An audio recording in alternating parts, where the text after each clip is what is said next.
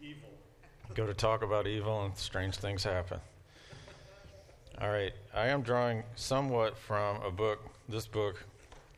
I was intrigued for a couple of reasons. One, it was called The Devil, A Biography, and the other was $4.98.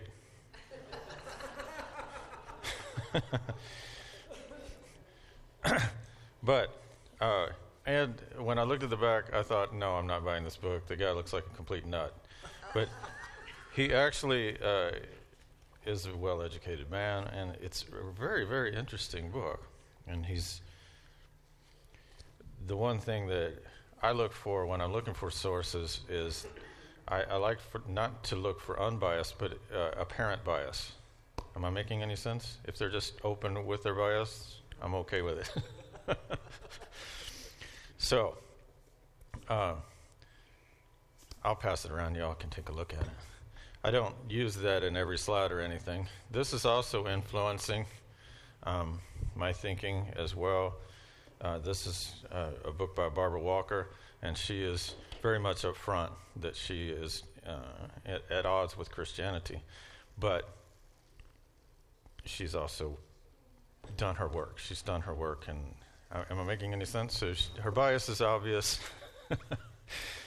But I do value this book in that I was a history and religion major, and I read this whole thing, and somebody actually stole my other copy, so I hope it's doing them well. But it's the only encyclopedia I've ever read from cover to cover. It was just that fascinating to me, because I felt like that in both my instruction in religion and in my instruction in history, the women's side of the story was just kind of left out. They pointed to a couple of books about women in the Gospels and Jesus' treatment of women, and things like that were beginning to happen.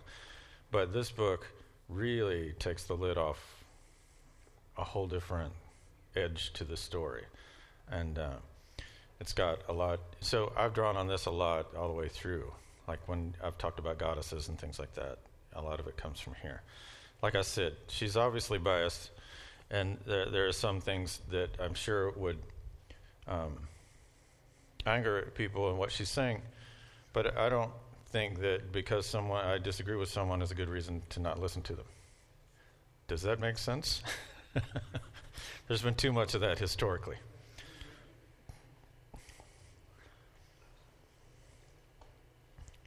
And I find that I agree and disagree with her. All right, so first of all, I thought, okay, different themes every week. Last week was totem magic. I can't remember the first week. It's just gone from my brain when I said that. But the whole idea I wanted to think about this time is free will. And actually, the more I've looked into this, the more I feel like, I don't even know what that means anymore. But I thought I'd give a couple of examples, because I would imagine almost everyone in here has raised a child, or at least been a part of raising children. And we know the old, can I have a candy bar? And the child just wants the candy bar. They don't want anything else, right? It's not like they're going, can I have a candy bar, or this thing that's really good for me. It's usually just, I just want the candy bar. So when they want it, they don't want it for logical reasons or nutritional reasons. They just want a candy bar because it tastes good. All right, so in terms of free will, is the child's free will tainted? Yes. We know that they're not making the right choice, are they? And children often don't. And as is interpreted by scholars like Augustine, that since it is self-centered, that is evidence of sin. So that's an interesting question. Is self-centeredness sinfulness? All right. From the perspective of the parent, can I have a candy bar? I used to use this trick all the time. My son would say, can I have a candy bar? I'd say, you can have an apple or an orange. He'd be, but I want a candy bar, which you can have an apple or an orange. Yes? And eventually he would say, okay, I'll take the orange or the apple or whatever, right? So in this case, does the child have free will? Because I've eliminated one of the options. True? It looks like free will. Yes, they have a choice, an apple or an orange, but I took something off the table. So is that still free will if something's off the table? That's an interesting question, and of course it relates to the Garden of Eden. If you took one thing off the table, you could eat of any tree of the garden, but not this one. Is it still free will? Because you said you can't.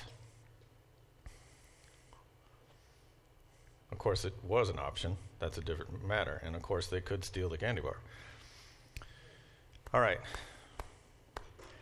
If we look at 2 points of view that emerged in the early church, there's one point of view that says people are basically evil. I don't want to say evil at this point, but basically bad. Basically, that left to our own devices, we will almost always choose the candy bar. True? And if no one's looking, and if it's in your kitchen.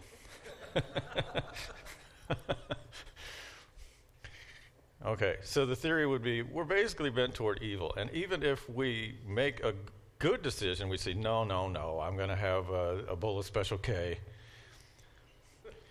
Even if we do that, we did that for all the wrong reasons. Yes, for show or because, we think other people want us. You know what I'm saying? We're not really doing it because we're good. We're doing it because society tells us what to do, sort of thing. Now, if we're truly basically good, and this was hard as I was raising my own children, because if I assume that they're basically evil, then I'm always making rules and watching, looking for them to cause trouble. If I'm thinking they're basically good, I will trust them. Yes? It's a tough call. And they make deals. My daughter made a deal. She said, I will only tell you what is life-threatening.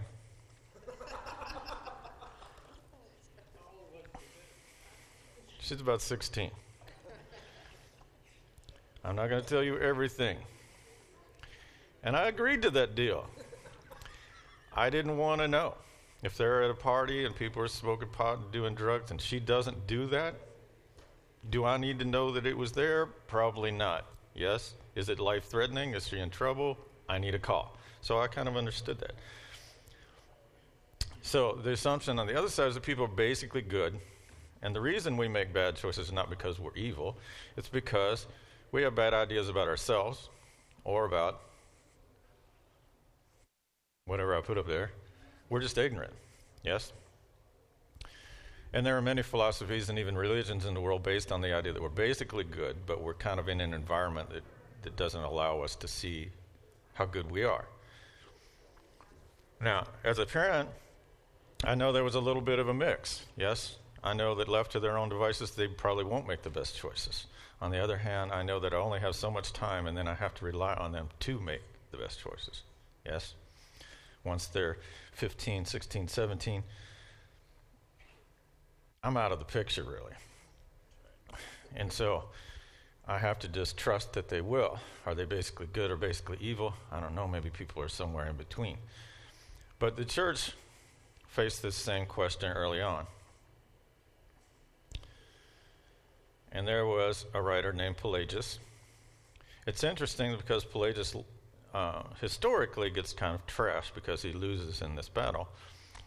But historically, recently, he's kind of been exonerated a bit, and that his ideas were exaggerated by his enemies as to exactly what he was trying to say. Plus, if you really look at what he's trying to say, it's very confusing, given what I talked about in terms of my children. If you look at the word responsibility, what's the last word? Ability. And of course, teachers everywhere have made much out of that, right? Responsibility means you have ability. His theory was this: you can't ask someone to do something they're incapable of doing. True? I teach this in linguistics. I can't say, could you get taller, please? I can't make that request because it's absurd. One can't will themselves to be taller. Yes? I could say, could you bring that to me because you're able to do that. So his assumption is that if God asks us to keep his commandments, or if God asks us to choose to follow him, that we have the ability to do that. It seemed logical. Why would I say, follow me to someone who cannot?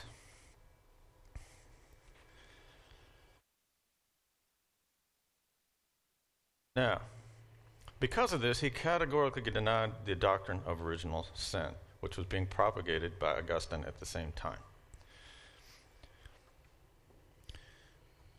He said Adam's sin affected Adam alone. That was his problem. Now, if you think about it carefully, the whole idea that we inherited sin from Adam is not exactly what Paul says. Paul says we inherited death from Adam. And Paul says that because Adam sinned, we all sin, but he never really says it's inherited. He never says something happens physically. So, this is what he said. And he believes that infants are basically good. And you could see where he would not have much use for the emerging idea that to this time that infants should be baptized. You'd be like, why should they be baptized? And you can see that his ideas are actually going to be friendlier to some ways to Protestantism later, even though Protestants choose Augustine as well. So basically he says we're born good, we're born in the image of God, but we're born in a sinful world. It's already corrupted. And there's a real sense of that. I remember I was watching television with my daughter when she was probably 10 or 11. And she asked me what rape was. That's one of those moments where I didn't want to be on the planet. I mean, I just wanted to go, I'm so sorry we brought you into this world that I have to explain to you that. Yes, I'm going to give it my best shot here.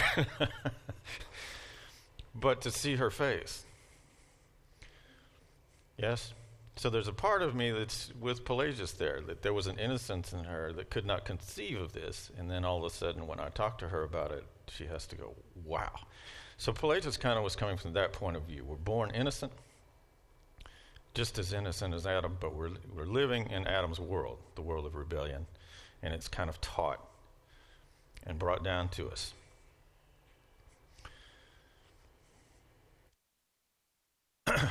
Now, because of this, he believes that grace facilitates, but it's not necessary for salvation. There's where the rub comes. But you see, logically it follows. Yes? If you believe I can choose to follow God, then I can, of my own free will, do that. Yes? The offer of grace helps, but it's not totally dependent on that. That's where the rub comes with Augustine. Because Augustine believes that grace is grace, right? And that we are unable to accept without grace.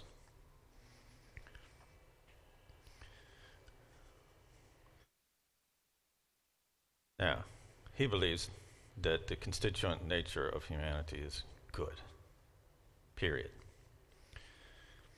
So he would say that, a child brought up in a certain way can make good choices because they're basically good.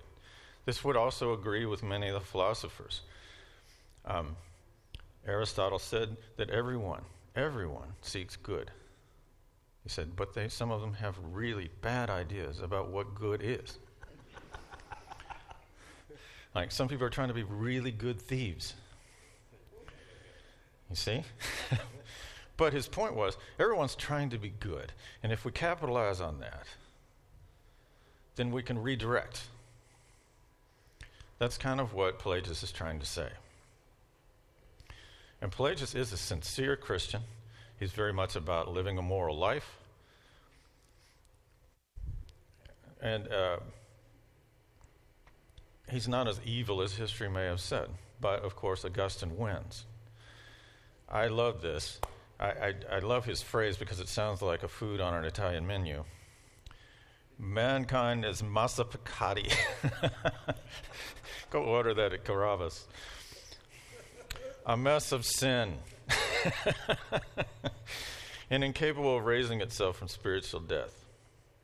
Fallen man has a free will, but has lost his moral liberty.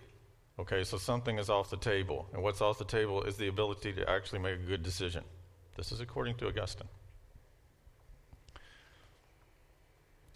The state of original sins leaves in a wretched condition, us in a wretched condition, unable to refrain from sinning. We are able to choose, but our desires remain joined by our evil impulses. We'll see a little quote from him later. He says, our choices are always to sin or to sin. Very hopeless kind of thing. So even if you make a good choice, he would say it was sinful because your motives were all wrong. Right? Now, there's a part of us, I think, that naturally bristles at that. That would be that all acts are sinful, so acts of great courage, acts of great sacrifice, saving children, they would all be sinful acts. In his view, yes, if the person is unredeemed. Yeah, it's a little hard to swallow.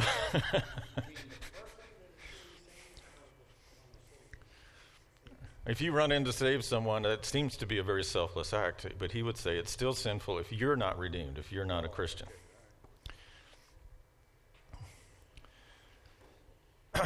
Because of original sin, we're tainted from the very beginning. And he saw it as a tainting that comes through the birth canal of the mother. It starts with conception in his view. You're sinful from the very beginning. Based on, I think, a really lousy verse to base it on, where David says, in sin did my mother conceive me. Well, he didn't say, in sin did our mothers conceive all of us. He just said, this was more like a confession on his part that maybe the relationship of his parents was a little wonky. Or maybe he was being metaphorical and just saying that like that song, Born Under a Bad Sign. You ever heard that song? Born under a bad sign, if I didn't have good luck, I would have no luck at all. Maybe he's just having a moment like that, right? I didn't stand a chance. Okay. But his logic also, I think, resonates. And I don't want to solve this problem for anybody today because I feel like both of these arguments have merit. He says grace means nothing if we are able to save ourselves, if we're able to make that choice. So he believes that the only reason anybody in this room is here is because God gave them the grace to make the choice. Yes? Does that make sense?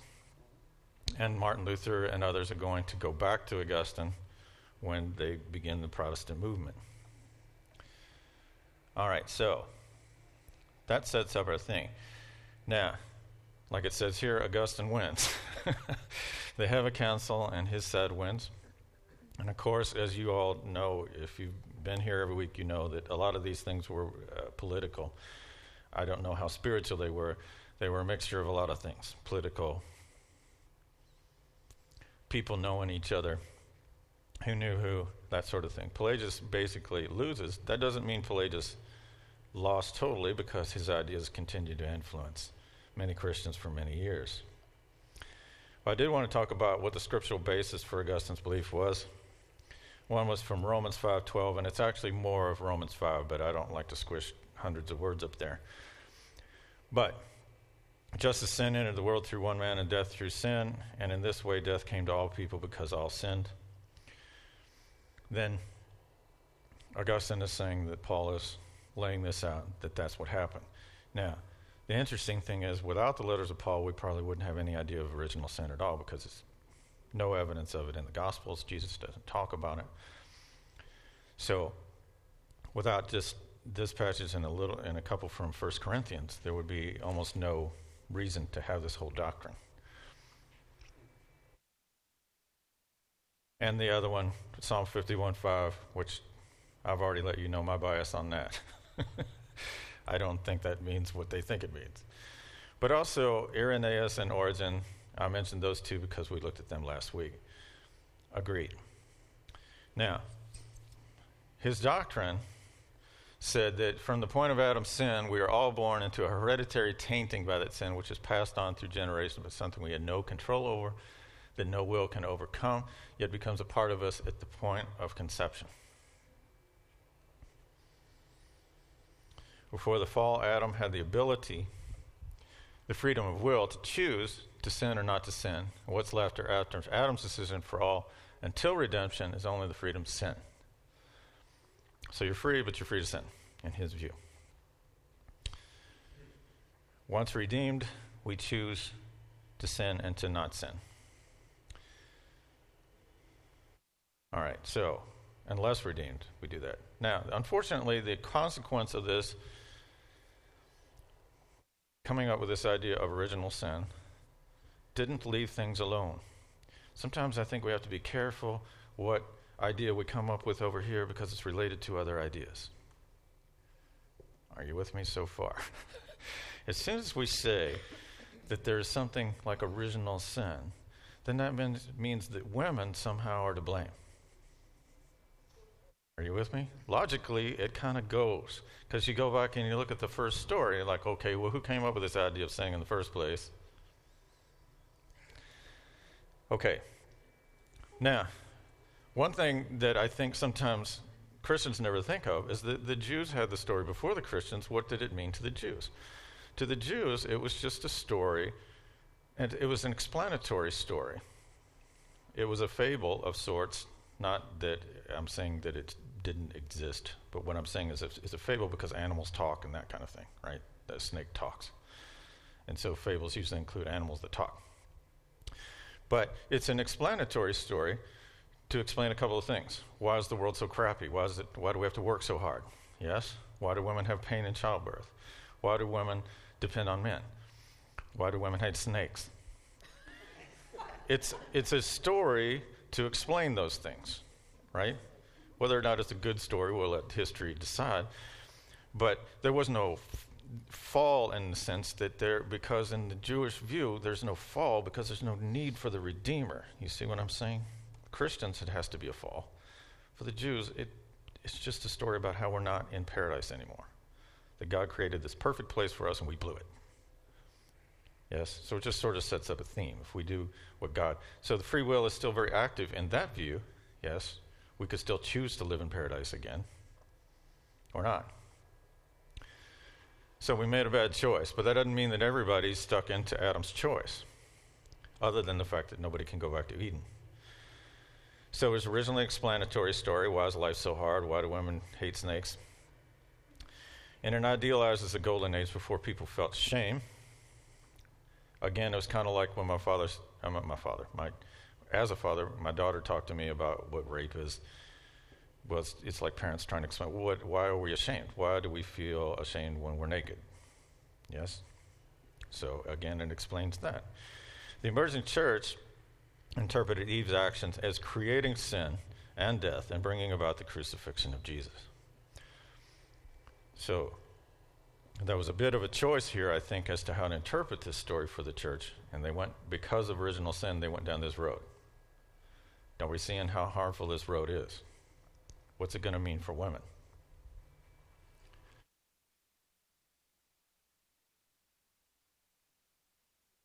Another thing that happens because of this reinterpretation of the story is a very minor figure in the Old Testament, Satan or the devil, suddenly becomes a major figure in Christianity.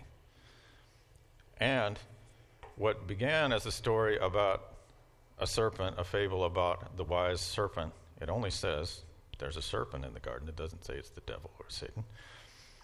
And that it's the wisest of all animals. So it's really a story about serpents and how wise they are. Most of the cultures of the world believe serpents are wise. They believe they're also symbols of resurrection because they shed their skin. They seem to live forever. So they had all kinds of symbolic value at the time. So what began as a fable featuring a wise serpent became a key story, placing a figure as responsible for all its evil in the world. Yes? So, of the humans, who gets blamed? Women. And of the forces, and then all of a sudden we have this outside figure that has taken on this power, this ability to be the symbol of evil in the world, the devil. Yes? But this is a relatively new way of looking at it. Let's step back. This is fascinating. I never even noticed this until I was doing this research. The Hebrew word for Eve is Hawa.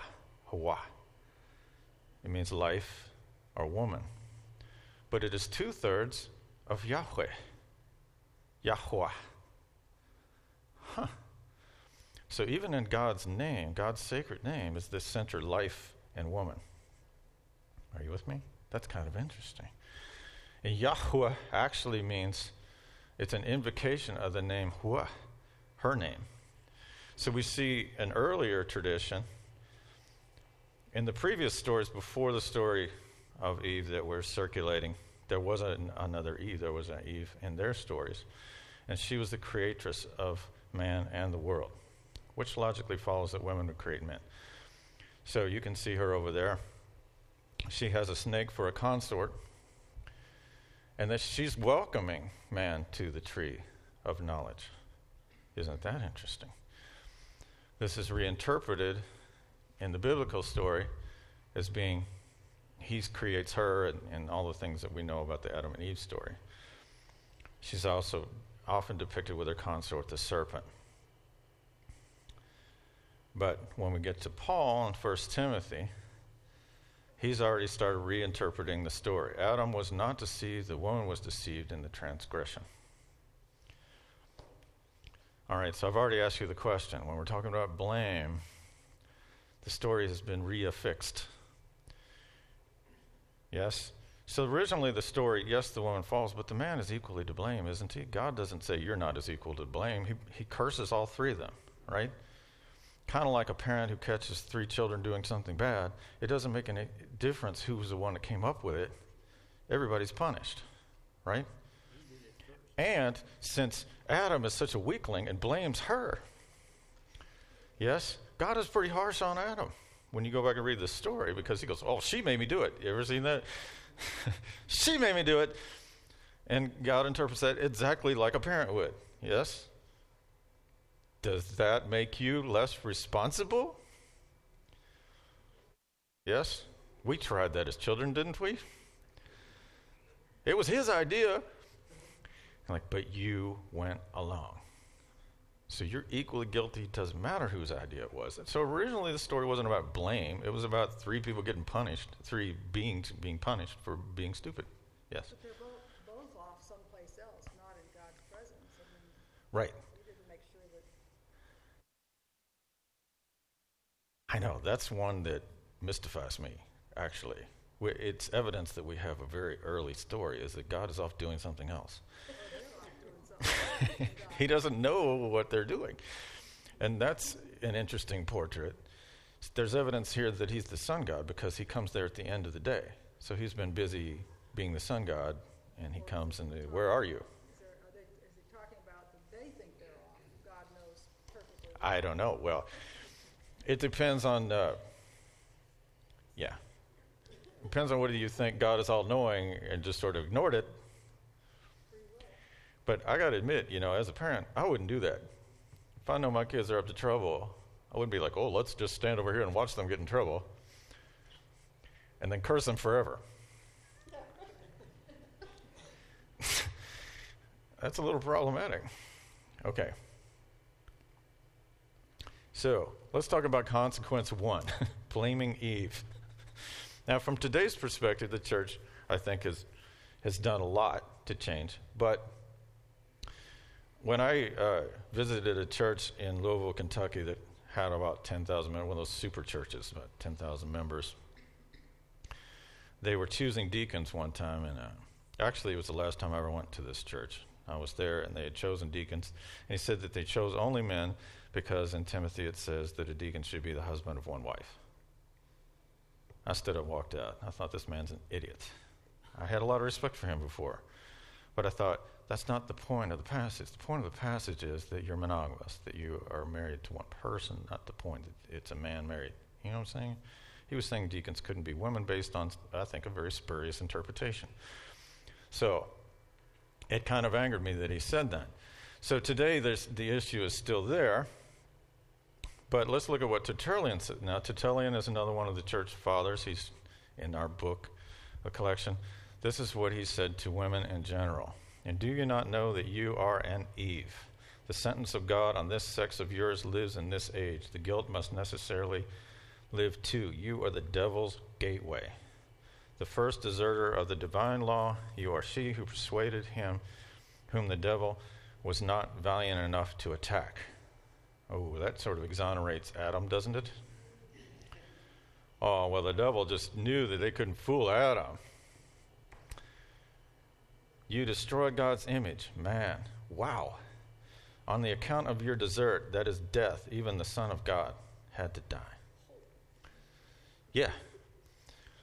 Now, you're thinking, this is just one God. No, this was the spirit of the times. This is what happened to women.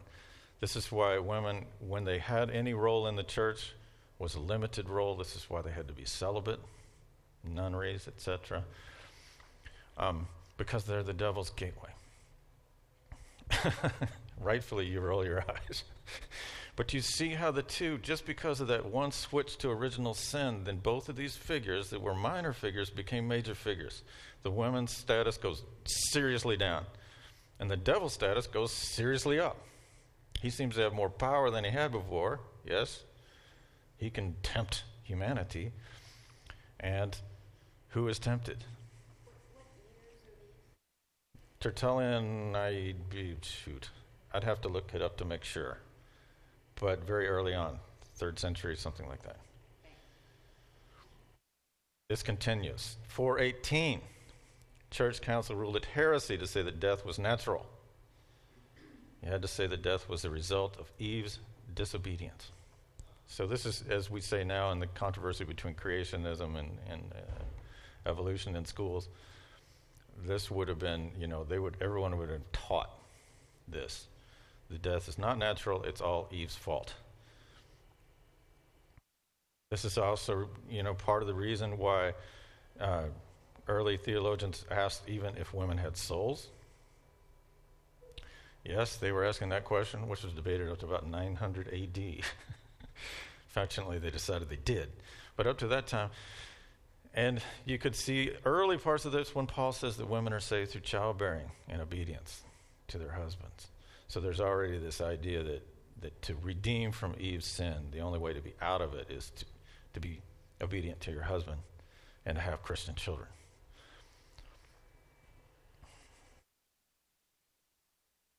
All right, so how did it happen? I'm going to go through a few things. One is good and evil were redefined. It's interesting. One of the reasons I didn't want to talk about this is because I don't like to talk about evil. I'm a positive person. I like to talk about good things. But I could talk about good and evil if we understood what they originally meant.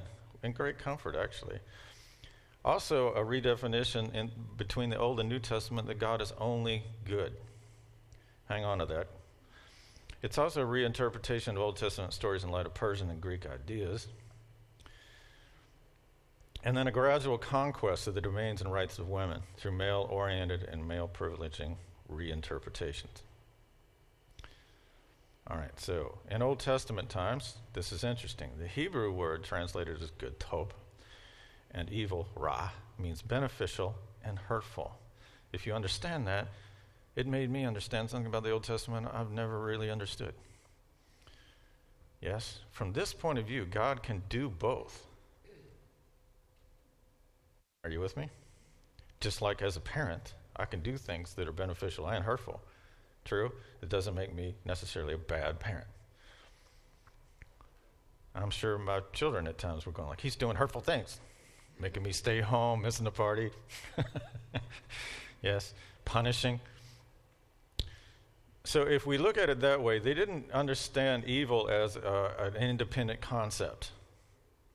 Does that make sense? Things were good or evil depending on whether they were beneficial or destructive.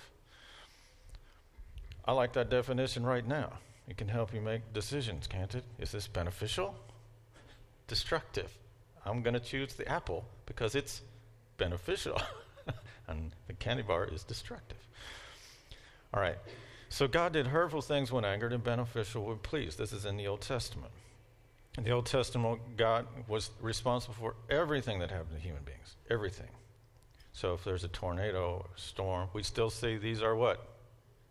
Acts of God. We don't say acts of Satan. We still believe in kind of a form of this. Some verses, I form the light, I create darkness, I make peace, I create evil. If you understand what evil means there, then that isn't such a challenging verse. On the internet, there were just site after site after site. God creates evil? And they're just flabbergasted. I was like, if you understand that evil means destruction here, then that's not such a strange thing for him to say. Other times that it appears, the Lord made all things for himself, yet even the wicked for the day of evil. And a lot of times it's translated as destruction. Genesis 3:22, the Lord God said, behold, a man has come to be one of us, and he knows good and... So right from the very beginning in Genesis, it admits that God knows good and evil. But if evil is this abstract concept without any good at all, then that makes no sense. But it makes sense if you think God knows both destruction and beneficence, knows both ways of being. If you look at other places that it appears in the Old Testament, Genesis, God saw that all things he had made were very good, beneficial. But you cannot eat from the tree of knowledge and good and evil. So God knows both, right? The reason you can't eat of the tree is because you will be like God. You will know. So basically he's saying, I don't want you to know destruction. I only want you to know benefit. The man now became like one of us, knowing good and evil. He shall not be allowed to reach out his hand and take also from the life and eat the tree forever. And then later on, one of the reasons for the flood is the inclination thoughts of his heart was only on evil all the time. So destruction, basically. In the Old Testament, it says, the Lord will send on you curses, confusion, rebuke, and everything you put your hand to until you are destroyed and comes to sudden ruin because of the evil you have done forsaking him. So when we do destructive things, the Lord does destructive things back in the Old Testament. So in this sense, God is capable of and does actively do acts of what we would call evil. Yes? But only if you look at it in terms of destruction. The New Testament actually takes a similar view, but an interesting view. If you look across the New Testament, I'm again looking at this question, are we basically good, are we basically evil? So in the Old Testament, I think the key question was is God capable of good and evil? And obviously humans are capable of both good and evil in the Old Testament. Because God asked them to. And again, responsibility implies you have ability. Yes? So in the New Testament, an evil person is evil within, and a good person is good within. And that implies a true free will. The Greek for good is kalos. And the Greek for evil is kakos. So you can see they're actually very, very similar words.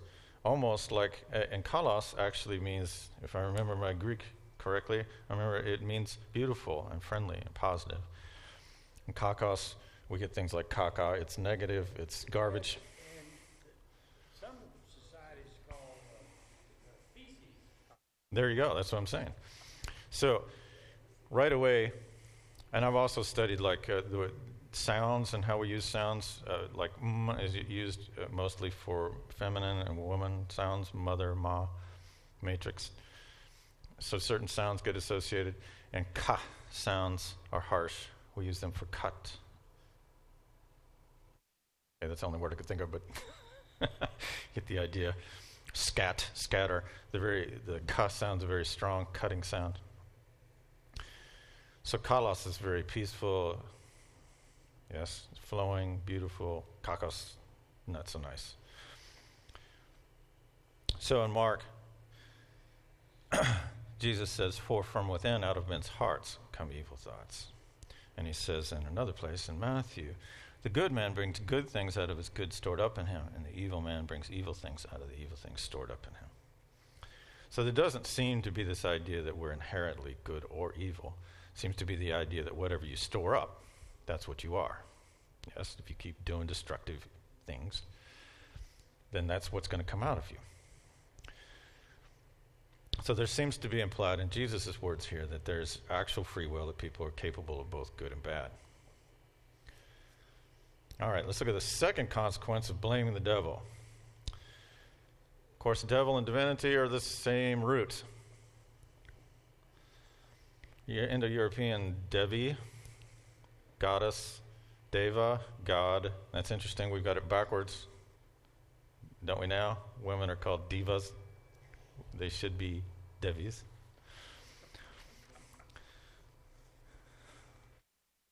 So they're calling themselves men. That's interesting. Then Deva is closer in the Persian. Our Old English devil comes back from Divus and Divi, the gods and the goddesses of the Romans. So divine and devilish are relative terms. The ancient world, this is confusing for my students too when they read things like about the genies in Arabian Nights and things like that. And if you read about demons in Indian literature, or even demons in the Greek idea. A demon was just a spirit, but it wasn't evil, it wasn't good. Yes, Christians made demon into a negative word only, but it was neither to them. So you weighed out the actions of a spirit by whether it was, guess what? Beneficial or destructive. And all spirits were capable of both. They tended towards one or the other, but they were all capable of both. So the whole idea of any of the spirits was similar to the Old Testament idea that God could do both, right? God can destroy and God can build up. God's choice. You see that at the end of Job, don't you? When Job was saying, what's going on here? And God just says, I can do anything I want, right? And even though the whole book began with a discussion between Satan and God, Satan doesn't have the power to do anything but question. Yes? The end of the book says, I can do what I want. He doesn't say, and Satan's, no corollary, no little subparagraph. Nobody else has any power. Yes? I'll kill you if I want to. My choice. I made you. So the Old Testament God is very much like that. And I've heard parents say that in fits of rage. I brought you into this world. I can take you out. So again, it's very much... Now, where do we get this other idea? I think it's largely due to the fact that for a time period, Jewish people lived in Persia, and also the Persian ideas very much influenced the whole Middle East. And there was a Persian idea that there were two gods. There was Ahriman and Ahura Mazda. And Ahriman and Ahura Mazda, one of them gets cast down to the world because he doesn't do the right kind of sacrifices. It kind of resembles Cain and Abel's story. Ahura Mazda is cast down to the world, and he becomes the Lord of this world. He's also the true creator of this world. He's not the creator of the world, because in their view, the spirit world and the material world can't mix, right? So there has to be kind of a spirit God and a material God, and the material God makes the earth. But he's sort of equivalent to the devil in that he's rebellious and he doesn't do the right kind of sacrifices. But their belief was, and the Magi prayed to him, interestingly enough, for the assistance in all worldly matters. Yes, a similar thing happens in medieval Europe, where if you want something worldly, you ask the devil, and if you want something spiritual, you ask God. And people at that time didn't have too much trouble with that idea. Okay, I got a lot more slides. I don't know how far we'll get here. You also remember, I'm going to quickly go through these, though. Hopefully you remember these stories. If you look for Satan in the Old Testament, you see him in the story of Balaam, but in one version of the story, it's an angel, in another it's Satan, but it just means an obstructor, someone who gets in the way. So yes, someone in the way when you're driving today, you could go, "You Satan," and that's how they would have used the word. And in fact, Jesus, when he says it to Peter, that's how he's using the word, right? "Get behind me, Satan." He doesn't mean he's Satan. He means he is an obstructor. All right, so we have that there, and in Zechariah and in Job. You remember Job. He's the challenger, the tester, the accuser. He's in the court of God. And then in Zechariah, there's a story of Joshua the high priest, and Satan is standing at his right side to accuse him. This is actually the text that becomes central to Jesus' temptation. Joshua is the same name as Jesus, and so it taps into this idea that Satan is standing. So even in the temptation of Christ, Satan is still performing that role. Yes, he's the accuser. And it seems to be in the Old Testament that this is his job. It is his part in the heavenly court. But there's another fall. The quote, fall of Satan is largely in a book called Enoch. And Enoch is the only non-testamental, non-canonical book that's quoted in the New Testament. Did that make any sense? So Enoch is given some veracity by the fact that Jude quotes him. In the story in Enoch, there are watcher angels that are called the eyes of God in the book of Daniel. And they rebel. There's the names of there's 7 of them: Belial, Azael, Mastema, Satananiel, Samael, Samias, and Satan. But the name appears both as a person and as just a general word, a Satan. They descend like stars on the earth of their own free will. They're not cast down. They just don't like it in heaven anymore. They come down and they have sex with women. And supposedly the story of the Nephilim, when it says there were giants in the land in Genesis, you know what I'm talking about? It's kind of connecting a few dots. It gets connected with the story of Lucifer, which in context referred to a king at the time, and then it became allied with the name Satan. So they have sex with women, and they teach unrighteousness on the earth. So there goes the blame again. And then a group of angels, Uriel, Gabriel, Raphael, and Michael. It's sad that those are also some of the names of, the Teenage Ninja Turtles. Throw them into the pit.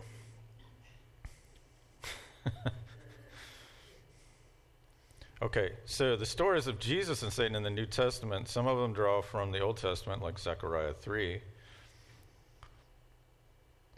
But again, the devil's role seems to be similar to what it was in the Old Testament at this point. But there's also an influence of Enoch. So the devil departed from him until an opportune time. Some people think that's the crucifixion. Some people think it's the next scene where they try to throw him off a cliff. His followers actually try to throw him off a cliff. All right, so also there's elements of Satan in the New Testament. There's exorcisms that figure greatly in the Synoptics. Interestingly enough, they're not in John at all. And the Gospels depict sort of a battle between Jesus and the adversary, but it's clear who's in control. So it does draw on this idea of Enoch, of this battle between the fallen angels and Satan. But at the same time, the New Testament makes it clear that it's not an equal battle like it would be in the Persian belief. It says, Lord, even the demons submit to us in your name. And he replies, I saw Satan fall like lightning from heaven.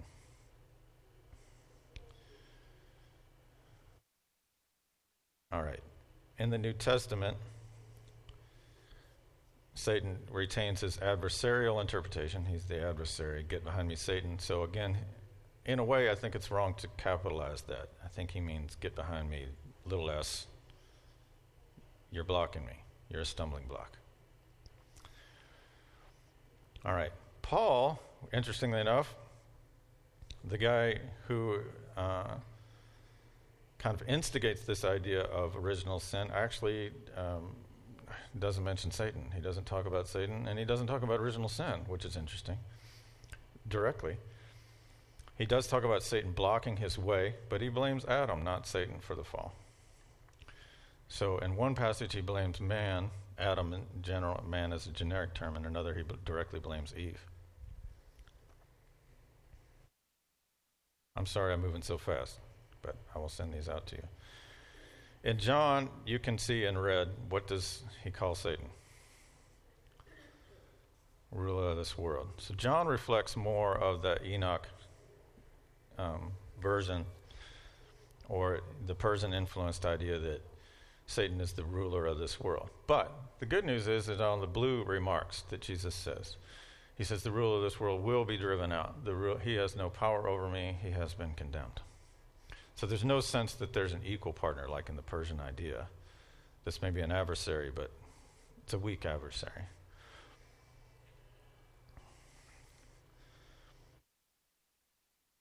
So back to Augustine. I want to look at a couple of passages. Augustine's version of dualism was that humanity belongs to the devil. Predictably, he would see that if we're sinful, then we've just been given over.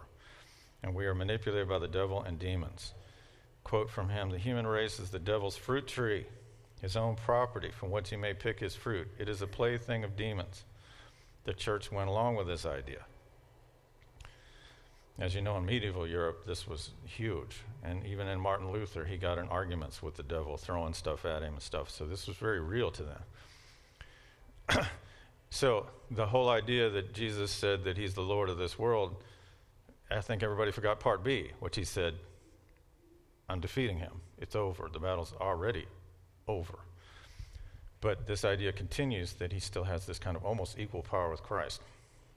And in one sense, more power, because he's in control of all of us. Which, as one of the writers pointed out, then these whole ideas of selling your soul to the devil, pointless.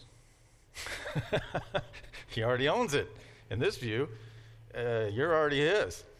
What's interesting is Augustine was a former Manichae, and the Manichaeism taught that there was a struggle between the good and evil. They were very, very similar ideas to the Persian idea.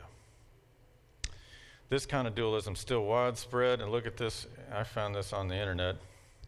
All I put was God and the devil. I got this picture. But look at that, and I'm like, so this is one of the most popular pictures on the internet. And the devil seems to be equal with Jesus, right? They're arm wrestling.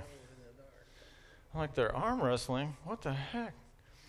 So these ideas that Augustine and others planted, these are still contemporary ideas in a lot of churches. All right. Augustine ends up saying this lovely sentence about women. Man emerges mixed with excrement and water, fouled with impurities of woman.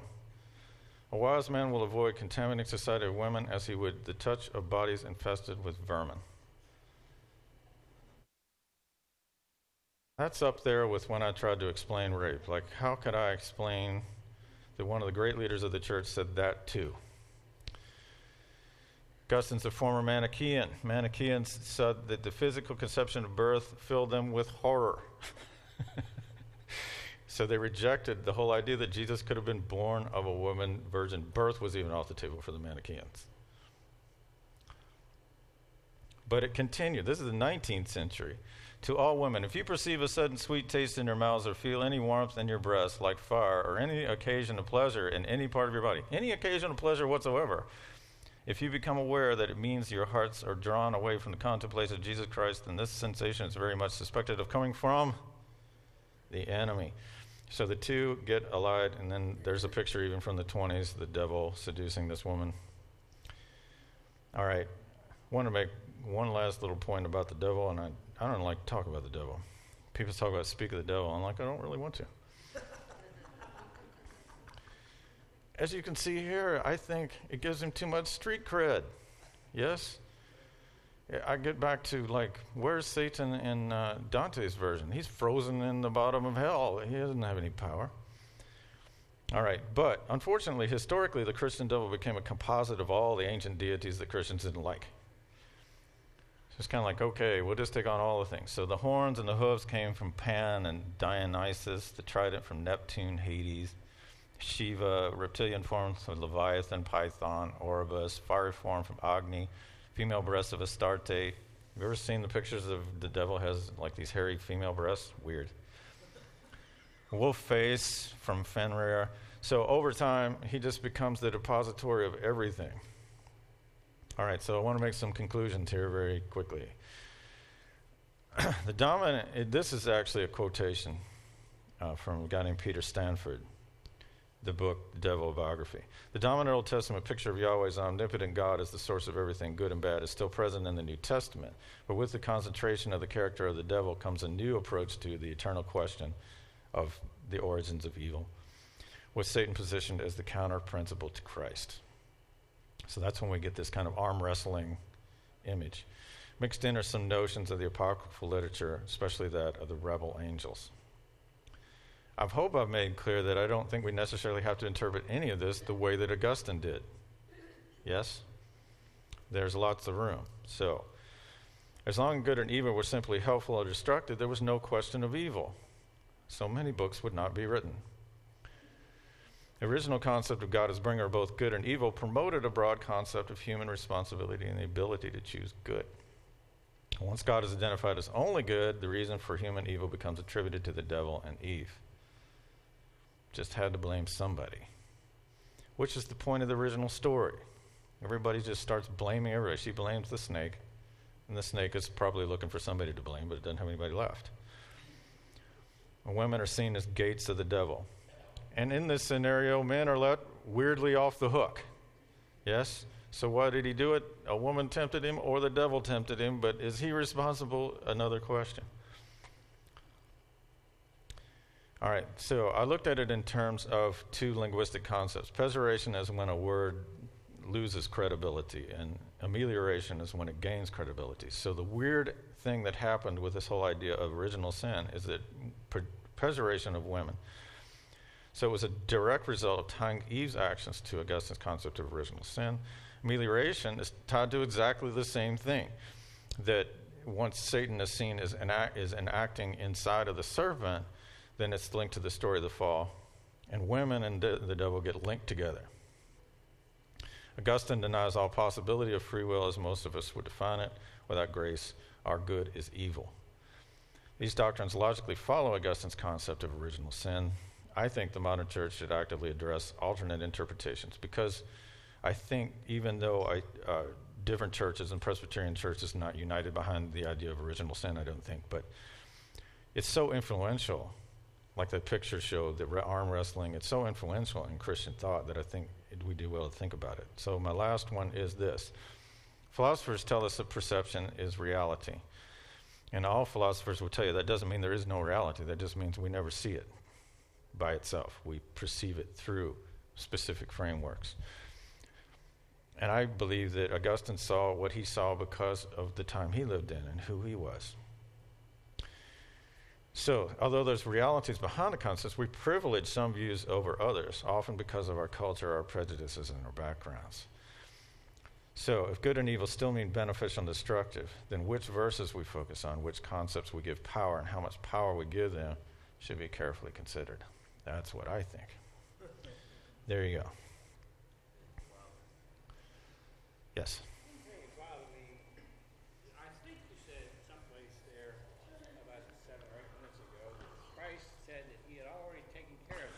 Yes. But then how about all the parts that we talk about? They're going to bind him for 1,000 years, bind Satan in hell for 1,000 years while Christ rules, and then he's going to throw him in a lake of fire when it's all over. Right. What do you mean he's already got it done? He's still. I'm just saying what John said. If John wrote Revelation, then there's a huge change. Yes, because that's from Revelation. This whole idea of that he's set loose on the earth again. Yes? Even then, though,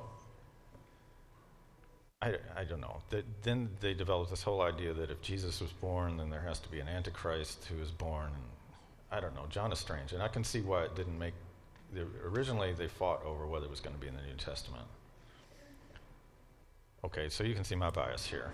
I'm looking at John, I'm going, I'd rather look at him as defeated than like Luther thinking he's up in the rafters, trying to kill me.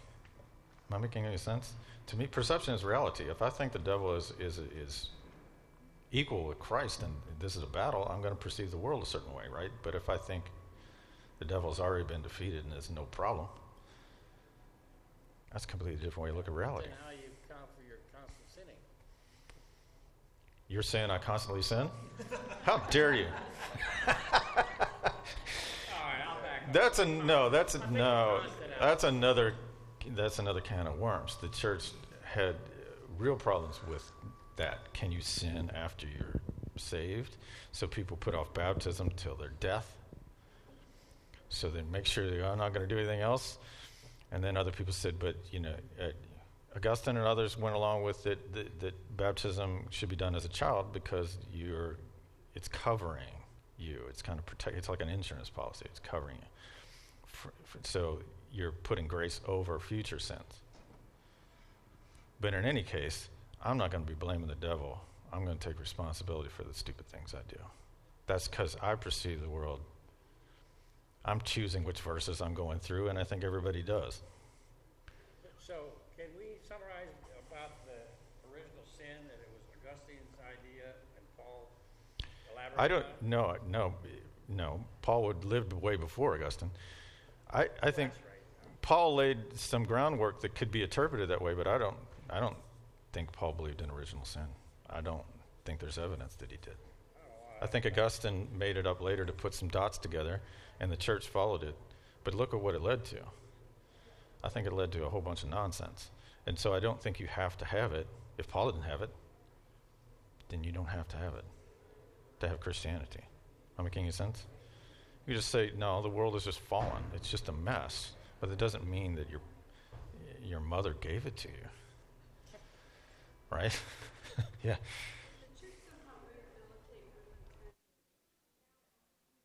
Yeah, well, next week, because I want to talk specifically about women, and that Mary really, probably through the 6th to the 13th century, was the third person of the Trinity, and in many places, really just God. And if you look at all the cathedrals built in that time period, they're all named after her. So Christianity at that time really was Mariology. She was really a goddess again. Unfortunately, it never seems to work that way, does it?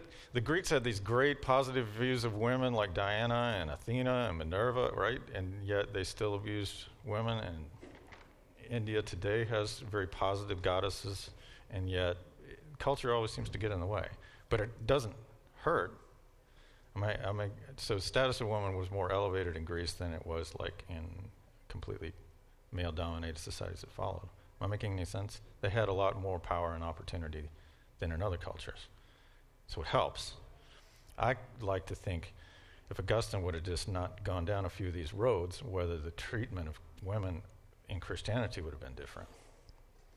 But it was such a patriarchal society, somebody would have said it. They were just so anti-women that in ways just are horrifying. Yeah. Would you just reiterate that point about Timothy with the Oh, that was just a sub-point, but yes, the church said that they didn't accept any females as deacons because Paul said that a deacon had to be the husband of one wife. Now, to me, the point was that they were not polygamous. It wasn't the point that they were male. So I thought they were using a horrible misinterpretation to keep women from leadership. And it amazed me particularly because this was and I think part of the reason I walked out is because this was a church filled with highly educated women. You know, there were doctors and teachers. And you know what I'm saying? This was not a backwoods church that taught women should be pregnant, you know, and barefoot. This was really what looked to be a progressive church, you know, a church of the 20th century, 10,000 members and educated populace. And I kind of wanted to say, women, are you hearing this? Next week, come back. It's gender and slavery. Yeah, some more fun stuff. Thank you, Dr. And Lloyd. how they're related.